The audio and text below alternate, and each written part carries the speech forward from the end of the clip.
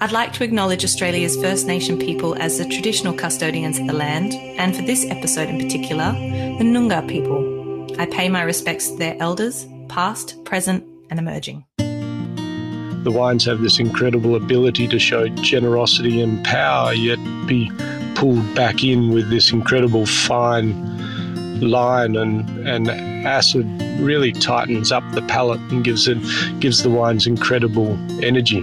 And I think that's a beautiful combination when you think about, great wines of the world. This is Over a Glass. I'm Shanteh Wale. Franklin Estate is a family affair. Located in the remote Great Southern of Western Australia, their little slice of grape-growing heaven is called the Franklin River region. Here, the self-sufficient, pioneering family have established themselves as one of Australia's most exciting wine estates. And today, I have the pleasure of speaking to Hunter Smith. Hi, Hunter. Thanks for joining me. Hi, Shanteh. Thank you. The pleasure's mine. Oh, well, I'm so glad that we got you. Hunter, we have around about 4,000 kilometres stretched between where you and I are today. Just for all our listeners, can you tell us what are you looking out on today? Where are you joining us from? So I'm actually sitting on a veranda, and which has a beautiful view to the northeast and down across the hillside. And Franklin River's probably famous for its rich farming land, high rainfall farming land, but obviously in the late 50s, early 60s, vineyards started popping up. And so I'm looking down over our Isolation Ridge vineyard that surrounds the winery itself. And there's fog down in the valleys, and, the vines are starting to lose their leaves, and as we head towards pruning. So very picturesque, cool morning. Oh, sounds idyllic to me. I want to talk a bit about the Franklin Estate, how Franklin Estate came about, and then we'll get to kind of your part in it. So can you give us a little background, because it is such an important estate and you've got so many fans. So we want to hear all about where this wonderful idea came about. Yeah, well, it's an interesting one. My father he grew up on a vineyard in the Riverland of South Australia, and, in his late teenage years, that was his playground, I suppose, water skiing, on the Murray and hanging out in South Australia. And so wine was very much grape growing was very much part of his growing up. And, wine drinking became very much a part of his hobby, I suppose. And his family left the Riverland and came to Western Australia, and my grandfather settled on a war service settlement place down in Franklin River, or just down the road, actually, Rocky Gully to be exact. But we're only talking 15 kilometres there. But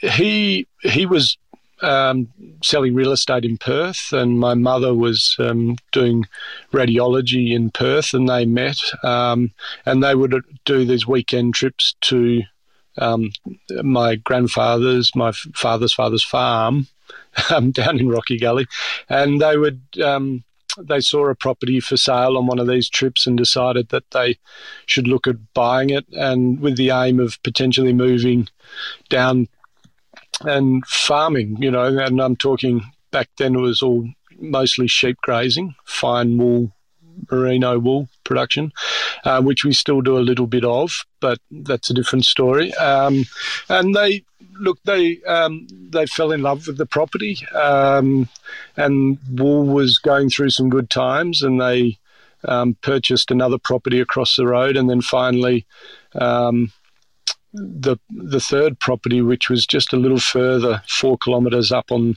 top of the hill, which is where where I'm now sitting today, and where the Isolation Ridge vineyard is. So we're talking in the about 1974. My father and mother bought this property, and for many years it was sheep grazing, wheat canola production, and then in 1988, after, I suppose, my parents still having this passion for drinking wine and, all things wine. They'd spent a number of years going backwards and forwards to Europe, and particularly Bordeaux, immersing themselves and actually doing vintages in Bordeaux, and then really as a hobby. And then my father started doing a few vintages with local producers like Plantagenet Wines, which were newly established at the time, and they made the decision in 1988 to plant a small vineyard. So originally that was not quite a hectare of Riesling, a hectare of Chardonnay, 2 hectares of Shiraz, 2 hectares of Cabernet Sauvignon, and a hectare of Cabernet Franc, and that was the original plantings in '88. And so that was, really the start of it.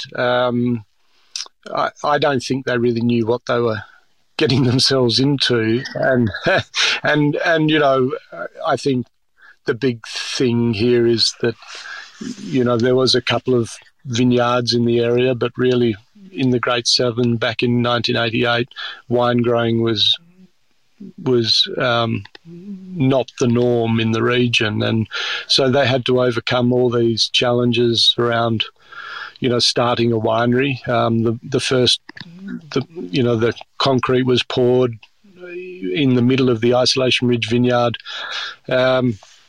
in 1992, ready for the 93 harvest. So, all these things all these challenges around producing wine in a very remote location became very real very quickly for them. But, it was, speaking to them, they wouldn't change a moment of that. But, one of the things I would say, I think really has stayed true to our business and to our philosophy around wine is, their exposure to, and their willingness to travel and be exposed to such great wineries and estates around the world, throughout Europe, particularly in the early 80s in particular.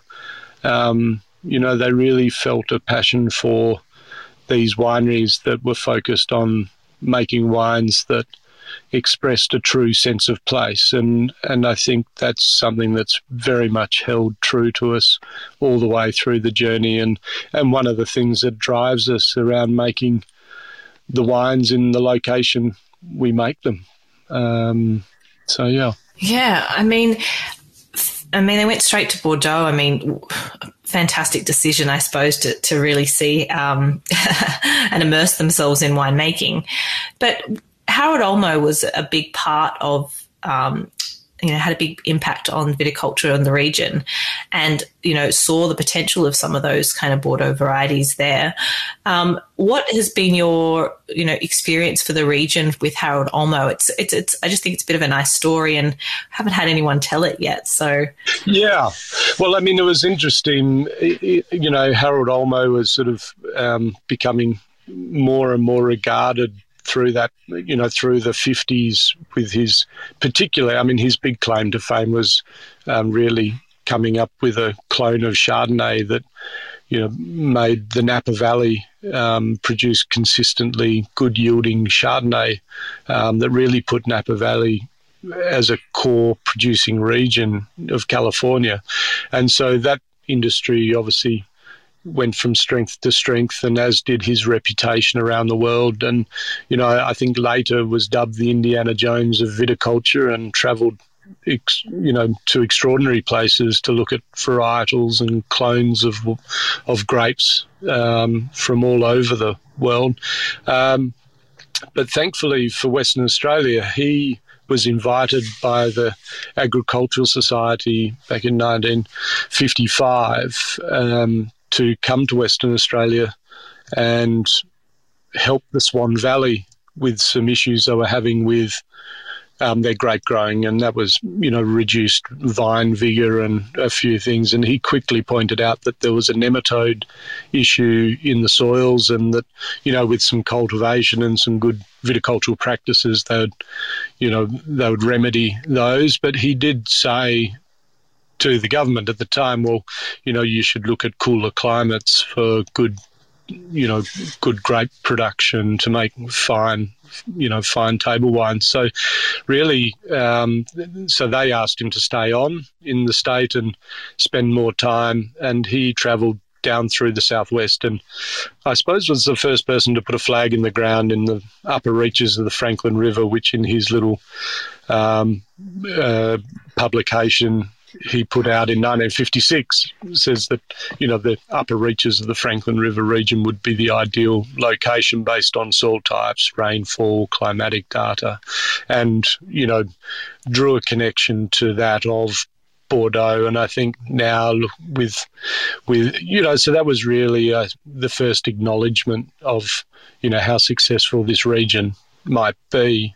And it was just further down the road in Mount Barker that a year or so later, the first sort of commercial vineyard was planted. So, being a couple of years before the Margaret River, in fact. So, it's a nice little story there of his early acknowledgement of how good the region was. And when my parents started researching, if there was merit in planting a vineyard at Franklin Estate, they quickly came across his recommendations from the, State Library, where his little booklet is today. So, yeah, look, it's a nice little story, and I think one that many of the growers in Franklin River and in fact ourselves are very grateful for. Definitely, especially for that foresight and for, being the first one to stick your neck out and say so. And you've obviously paid homage to that with your Olmo's Reward, one of my favourite wines of yours. But let's talk a little bit about where you got involved. Like we said, Franklin Estate is a family affair. But when did you decide that, wine was going to be the path for you, and that you wanted to continue on and see that legacy forward? Yeah, I mean, it sort of came quite late to me in a way, in that, when you grow up in a vineyard and your parents are saying, come on, let's go at 6 o'clock on a winter's morning, and it's, 4 degrees outside, and they're encouraging you to, get out there and prune grapevines. I always thought to myself, God, there's got to be something better to do with one's life. And my parents were very encouraging. I mean, Franklin River is an extraordinarily remote place in anyone's language. And, they were very encouraging to get out there and see the rest of Australia and, in fact, the rest of the world. And so, it wasn't on my radar really that, this was an opportunity or, something to just necessarily go back to or be involved with. So although I love the land, we grew up in an amazing place, and, as young children, I'd ride, we'd have our horses, and I'd ride our horses with my rabbit traps hanging off the saddle, and, we'd do a little lap and catch rabbits and, do all these sort of very rural things that I think have, when I look back, and it really entrenched me into really loving where we are, what Franklin River is and what the region is, this, core roots back to the land. And I think, having such a great experience growing up as a child, in this location, inevitably has brought me back here and wanting my children to experience that same thing. But fundamentally, I left school thinking I'd become an architect, and did fine arts for a year and got a little bit despondent with that, I suppose, and not knowing what to do, headed off working on broadacre farms in central New South Wales and then southern New South Wales, and ended up going to business school down in Victoria and spent 3 years doing that, and worked briefly for 12 months at Rabobank in an office in Melbourne, and loved it. I actually really enjoyed that, and I thought there's a future here for me. And before I got stuck into that, I thought I'd go travelling overseas, in which I hadn't been overseas at the time, and promptly ran out of money. And the only thing I really knew how to do and wanted to do, I didn't want, a lot of my mates were, pouring beer at a bar or making cocktails. I was sort of more keen to stay outdoors. And so I found myself a job with a good friend of the family's, Eric Salomon, in the Kremstal of Austria. And working in his winery for vintage, and it was really simply a means to an end to fund onward travels, but quickly got immersed in what he was doing, and certainly seeing his incredible passion for his craft and making such a great success of quite a small industry, small business really, which was not the norm in Australia in the late 80s. People quickly grew into quite big production facilities, and, businesses got bigger and bigger. And I really thought, wow, this guy's running an incredible business, but he's also so incredibly passionate about it. And, would come to the winery and he'd look, very tired, and I'd say, "You're right, Eric," and he'd say, "Oh, I think there's rain coming, and, I can feel it," and all these sort of things. And you'd like, he clearly hasn't slept well. But in fact, 2 or 3 days later, the rain would come, and I honestly believe he could feel it. He just incredibly connected to his vineyards, into his surroundings, and what he was doing with his life. That had an enormous impact on me, I must say, and was really probably the turning point of saying, gosh, this is something I'd like to be involved with for the rest of my life. And so that's how it sort of came about. And from there, I went down to Germany and worked briefly for Bernhard Breuer, on the edge of the Rheingau, and travelled extensively visiting producers through Germany and down through the south of France, and spending doing a few more vintages, and the rest sort of fell into place. And I returned back to Franklin in 2000, and my sister Elizabeth, who I now share the business with, she'd already just returned home, and like me, her passion was to be involved with the wine industry as well. So we both sort of landed back in the wine business, and probably, initially I thought I'll just help with vintage and then look for a job in the Australian industry somewhere, and probably just saw the opportunity and how great, the landscape was for fine wine production in Franklin River, and thought, wow, gee. And we quickly, sourced them. We found a couple of very small rundown vineyards of Riesling vineyards, and, Eric sort of really did show me at Salomon, how unique little vineyards can throw such a strong sense of place, and have this transparency of the soil, and I think he made at the time about 14 different single vineyard wines, and I thought, this is ridiculous when I first went in there, and then came out fully converted that that in fact was the thing. And so look, we found a couple of little vineyard sites around Franklin, and they were small. One was 1.5 hectares, another was 3 hectares, Poison Hill Vineyard, which we still do today, and pruned them and got them back into production, and saw quite quickly how prominent they can express their own unique characteristics, and I suppose that in itself led to further thinking, how do we make that expression of sight even more true, and ongoing travels around the world, and in fact my experience with Salomon and other German growers and south of France, all these guys even back then talked a lot about organics, and we started seriously thinking about organic wine production. And so 2006, probably the wettest year in the history of Franklin River,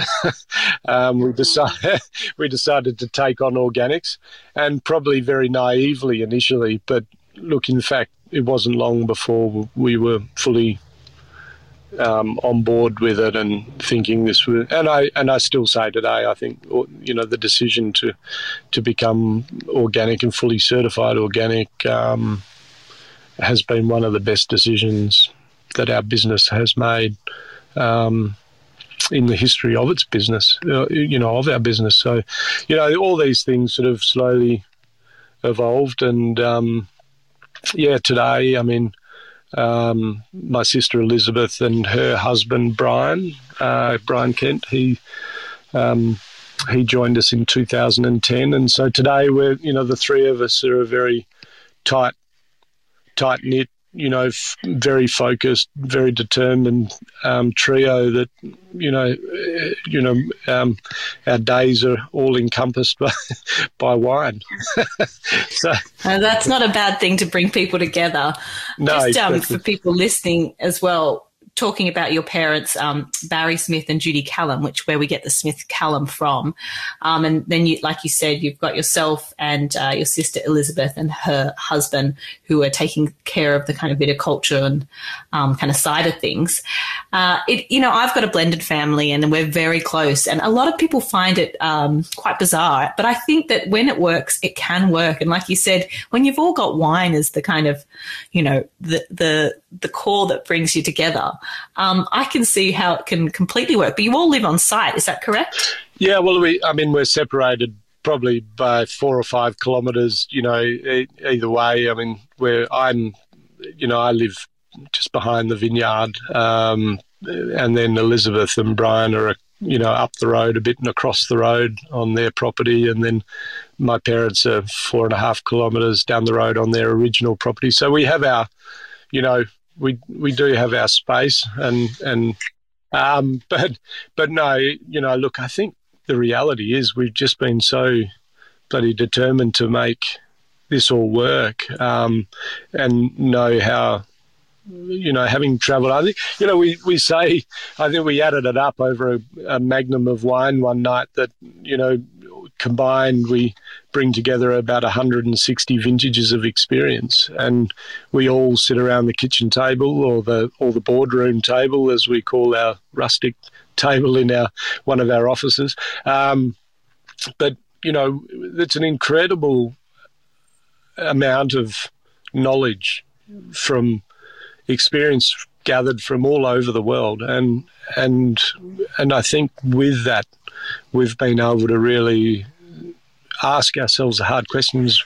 What do our wine, what is unique about our wines? What do we want our wine story to be about? And vineyard site is the one thing that no one else can replicate, and beyond that, I think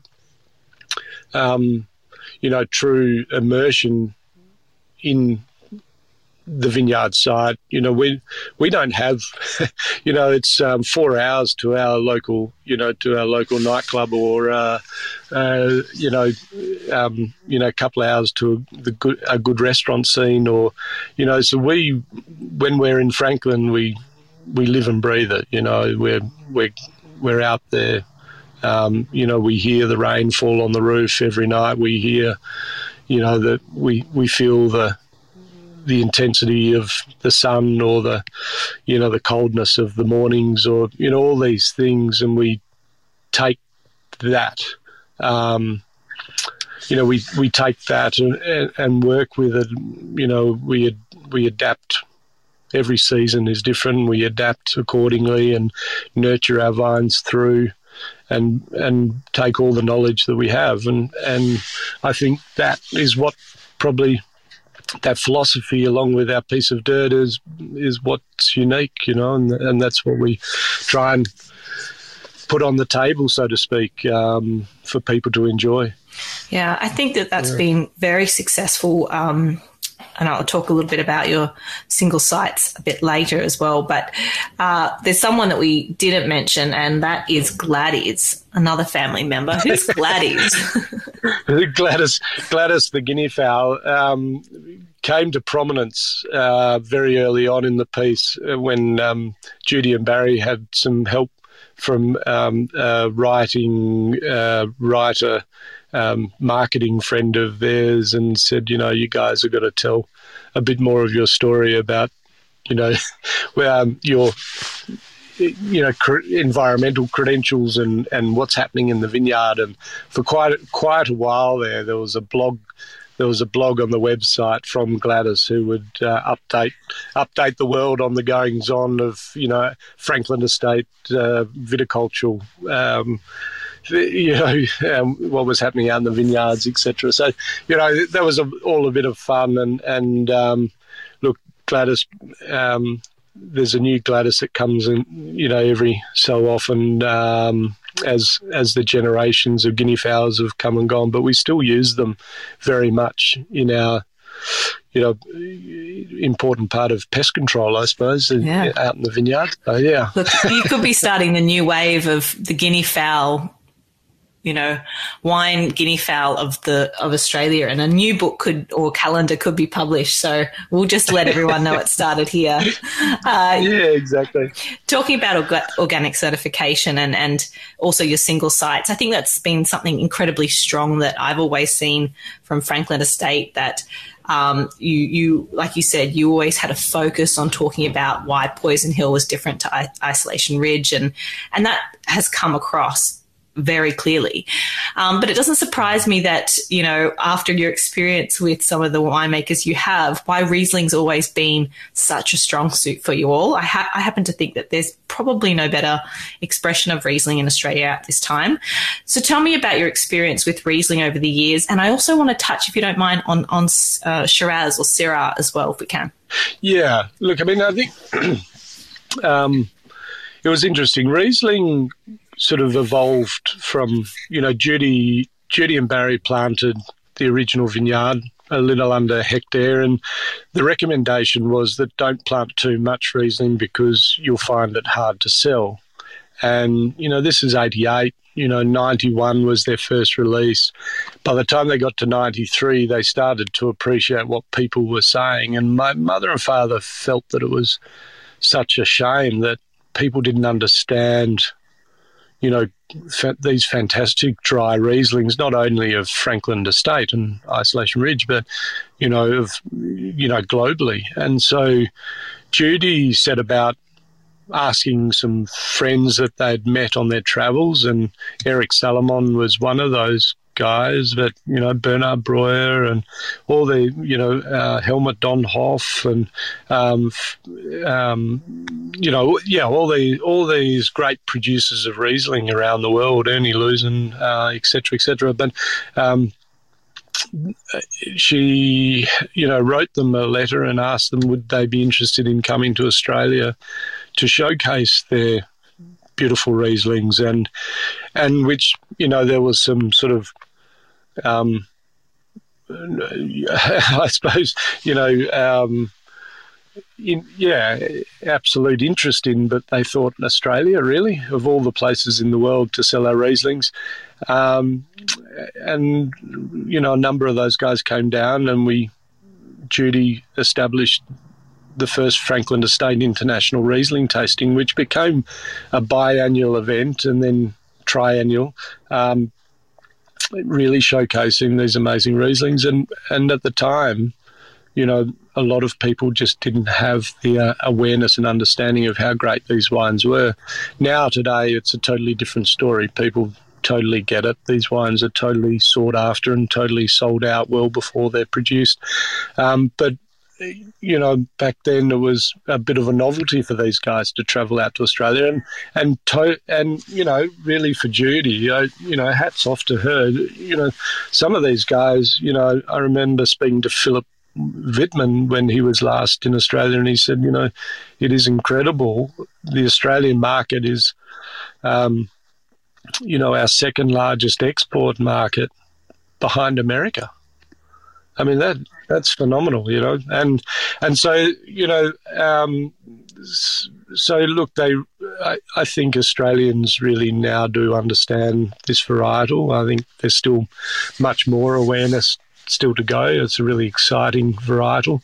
But on top of that, I should say that Judy and Barry also established a Riesling scholarship, and that was something back in the late 90s. Patrick Walsh, our now distributor of Cellahan wines, won for the first time, and he set off around Europe. His prize was a trip to Europe, and he set off around Europe and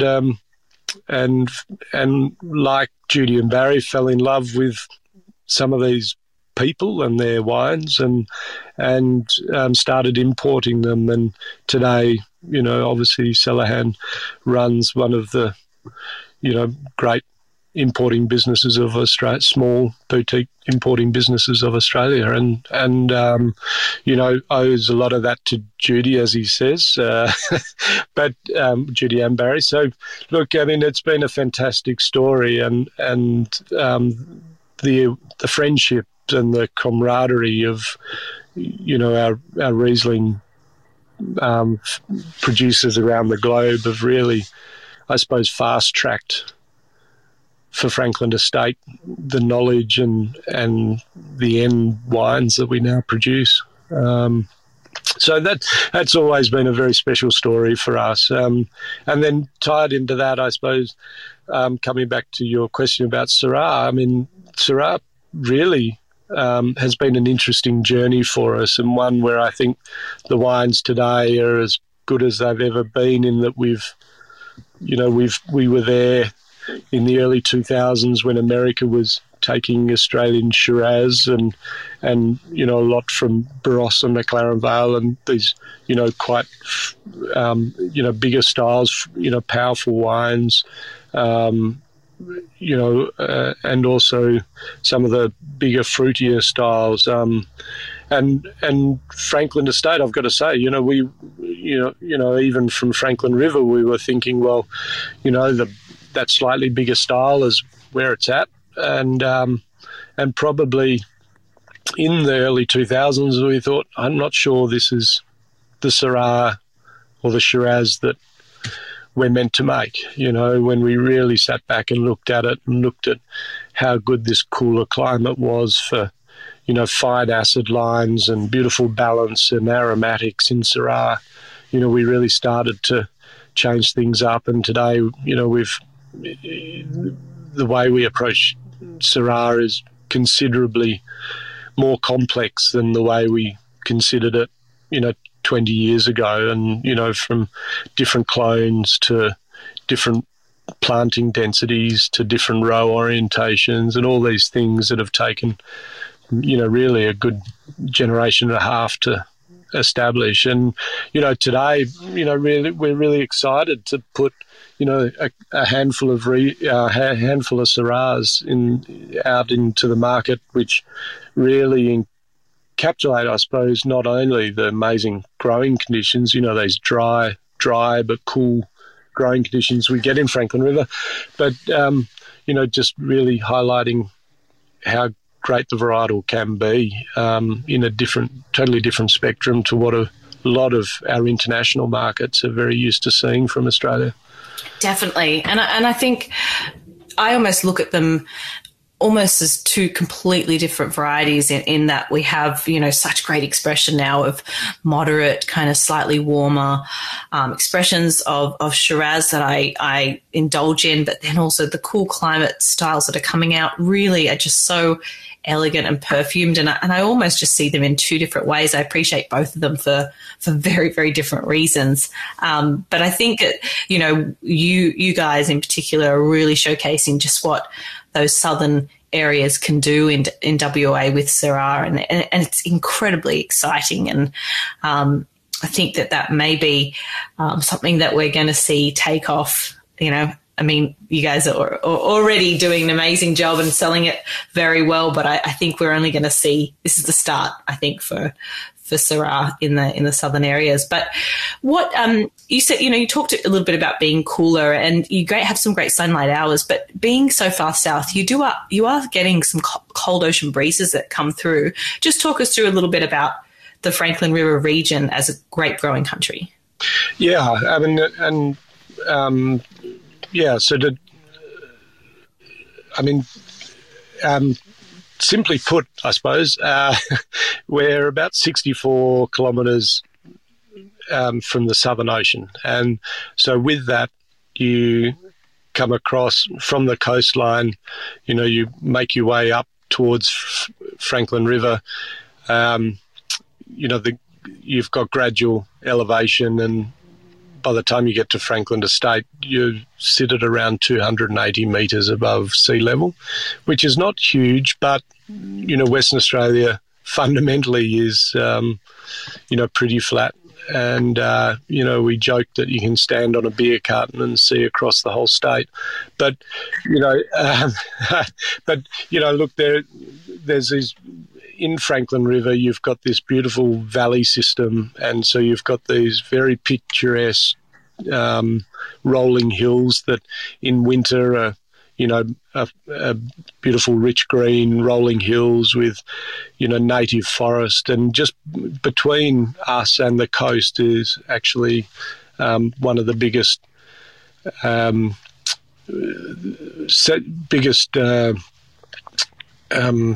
what do you call it?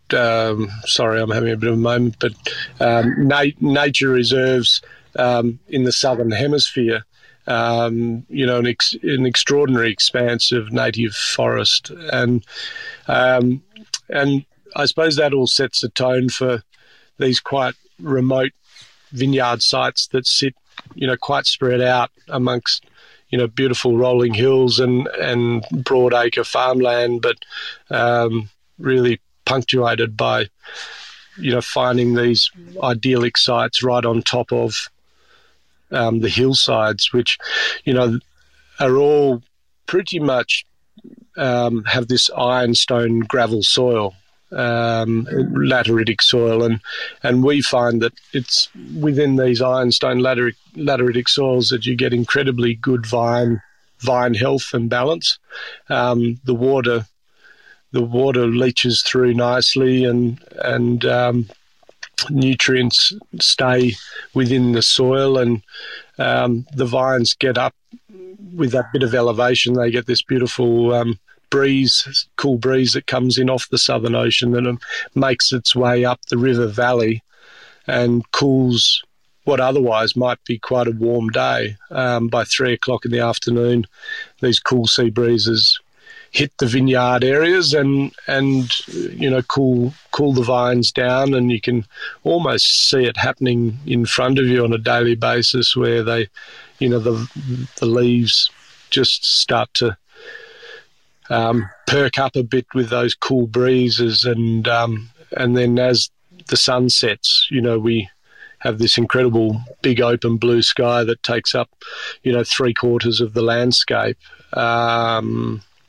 And the heat just disappears, and we have these incredibly cold nights, even in the middle of summer. And so when I say incredibly cold, our daytime temperatures will be 30 degrees, and then by, 7 o'clock, 8 o'clock in the evening, we'll be back down to sort of 12, 14 degrees, and then first thing in the morning, we can be below 10 degrees Celsius. So, it's a very unique location where you get, and almost to some degree, I'd say cool climate is not really the right word for where we are, because of the region is quite dry. By December, the green grass is long gone, and we have these beautiful brown rolling hills or straw-coloured rolling hills, and all the grass sort of dies off. And I think in a way, the vines have to really get their roots down into the soil and survive this nice long dry summer. And thankfully for the cool evenings, that's their respite. And so you have this beautiful combination of, dryness but coolness, and I see that in the wines. The wines have this incredible ability to show generosity and power, yet be pulled back in with this incredible fine line and acid, this beautiful acid sort of balance that really tightens up the palate and gives the wines incredible energy. And I think that's a beautiful combination when you think about, great wines of the world. Yeah, I totally agree with you. I think that there's always drive and length that just continues on with a lot of the wines from the Great Southern, and that it's that kind of keeps you paying attention to the wine throughout. So, some such beautiful examples and so much potential for quite a few different varieties down there. And like I said, I think it's only going to get more exciting. But what do you see for the future of the Great Southern regions of WA? What are you hoping to see in the next few years? Well, I think already, we're starting to see some really good young producers, doing examples of, dare I say, the more traditional of the varietals, but also, there's plantings going on of all sorts of new things, and there's some new varietals sort of starting to emerge. I mean, at Franklin Estate, we've planted some Touriga Nacional and Gruner Veltliner, and even those two varietals said in the same sentence, people would be scratching their heads. But I do think that, this very unique sort of ability to have incredible hang time and length of season. So, it's not uncommon for our Mourvèdre, for example, and Cabernet Franc, Cabernet Sauvignon to be picked, the very last week of April or the first week of May. I mean, by then things are getting very cool, but maintain, in the good seasons, maintain the dryness, and it just allows the grapes to hang on the vine and pick up this incredible complexity and intensity of flavour, but not push into high alcohols or high sugar levels. And so it's a really lovely combination, and I think there's actually a lot of opportunity there for all sorts of varietals. And so, who knows? But there's, I think that's what makes Great Southern really exciting at the moment. There's a lot going on, probably a lot behind the scenes, but I think in the next sort of 4 or 5 years, you'll start to see these wines pop up, and from guys taking fruit from varietals, that go into, some interesting, pet nat type wines, right through to, dry red table wines. But, all across that gamut, I think from that, some of these things are started as a bit of fun, but all of a sudden they've gained a lot of traction and a lot of awareness, and people are starting to think, wow, I can actually do this quite seriously. And I think, and that's the excitement for me. I think, we'll start to see some incredibly good wines that probably shift people's perception of what Western Australia is about, but also what Great Southern's about. And, but not to take away from, we're very much committed to, Riesling and Syrah. We think those two varietals in their different, guises will have an incredibly strong future, and we're only just touching the surface of those varietals in our family journey. But so it's a really exciting region, and obviously up in Franklin River itself, where the region's going from strength to strength, with new plantings and new varietals, and it's exciting times.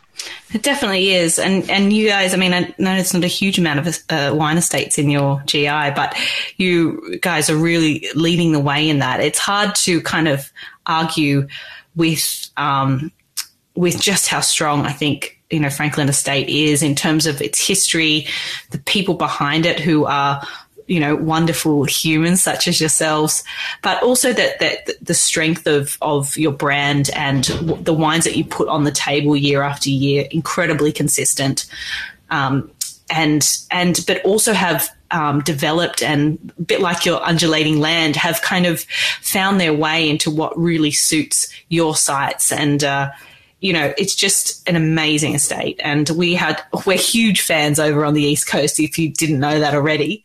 No, thank you. I ask everybody just to find out a little bit more about your palate. If you could only drink 3 boozy beverages for the rest of your life, what would they be and why?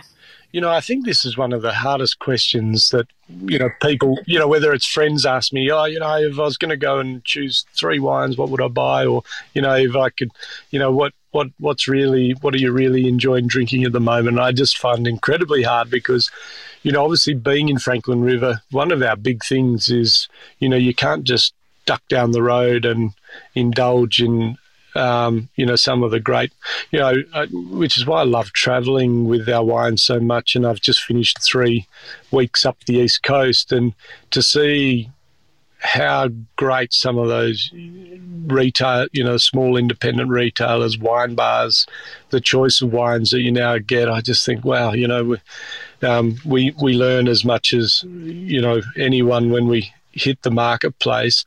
And so to choose, 3 drinks. I mean, yeah. Look, I won't hold you to them. And you're allowed to change your mind later. Yeah.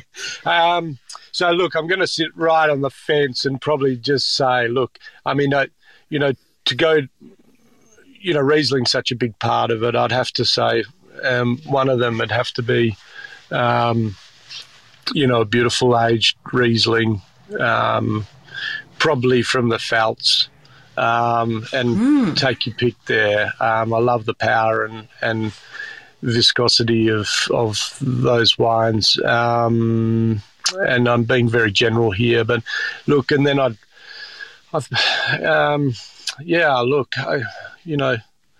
probably finish with a Negroni. Excellent, strong. But then in the middle, look,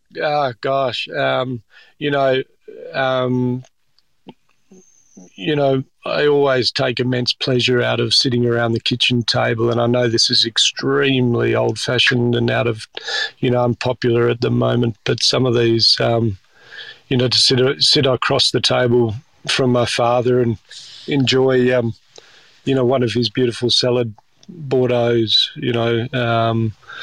I think, probably not so much about the wine as about a man, you sit across the table from. So,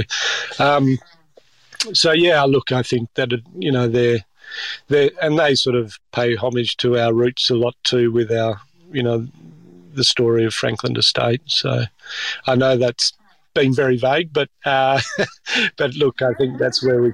Look, I completely agree with you. I don't really care what's trending or what everybody else wants to drink. Sometimes it really is putting yourself in a moment with great company and looking at some of those great wines of the world where you learn so much. And yeah, so I think that Bordeaux's a wonderful area to drink from, especially when you've got some great bottle age. Man, they're life-changing wines, and I drank them with my father too. So I completely understand where you're coming from. Hunter, it has been so fantastic to talk to you. We just love what you do. The wines are absolutely superb, and it's from here to outer space for you guys. Who knows what will come next, but I hope to be along for the ride, and I really appreciate you taking some time to speak to me today. It's been a long time coming, and I'm really grateful. It's been my pleasure, Chantal. Thank you so much. I appreciate it, and look forward to catching up next time. Sounds good. Cheers to you, Hunter. Thank you again. This is Over a Glass. I'm Shantay Wale. Stay tuned for more stories from the world of wine and drinks. Listen in every Thursday on your podcast app. Follow us on Instagram @overaglasspod and contact us at overaglass@deepintheweeds.com.au.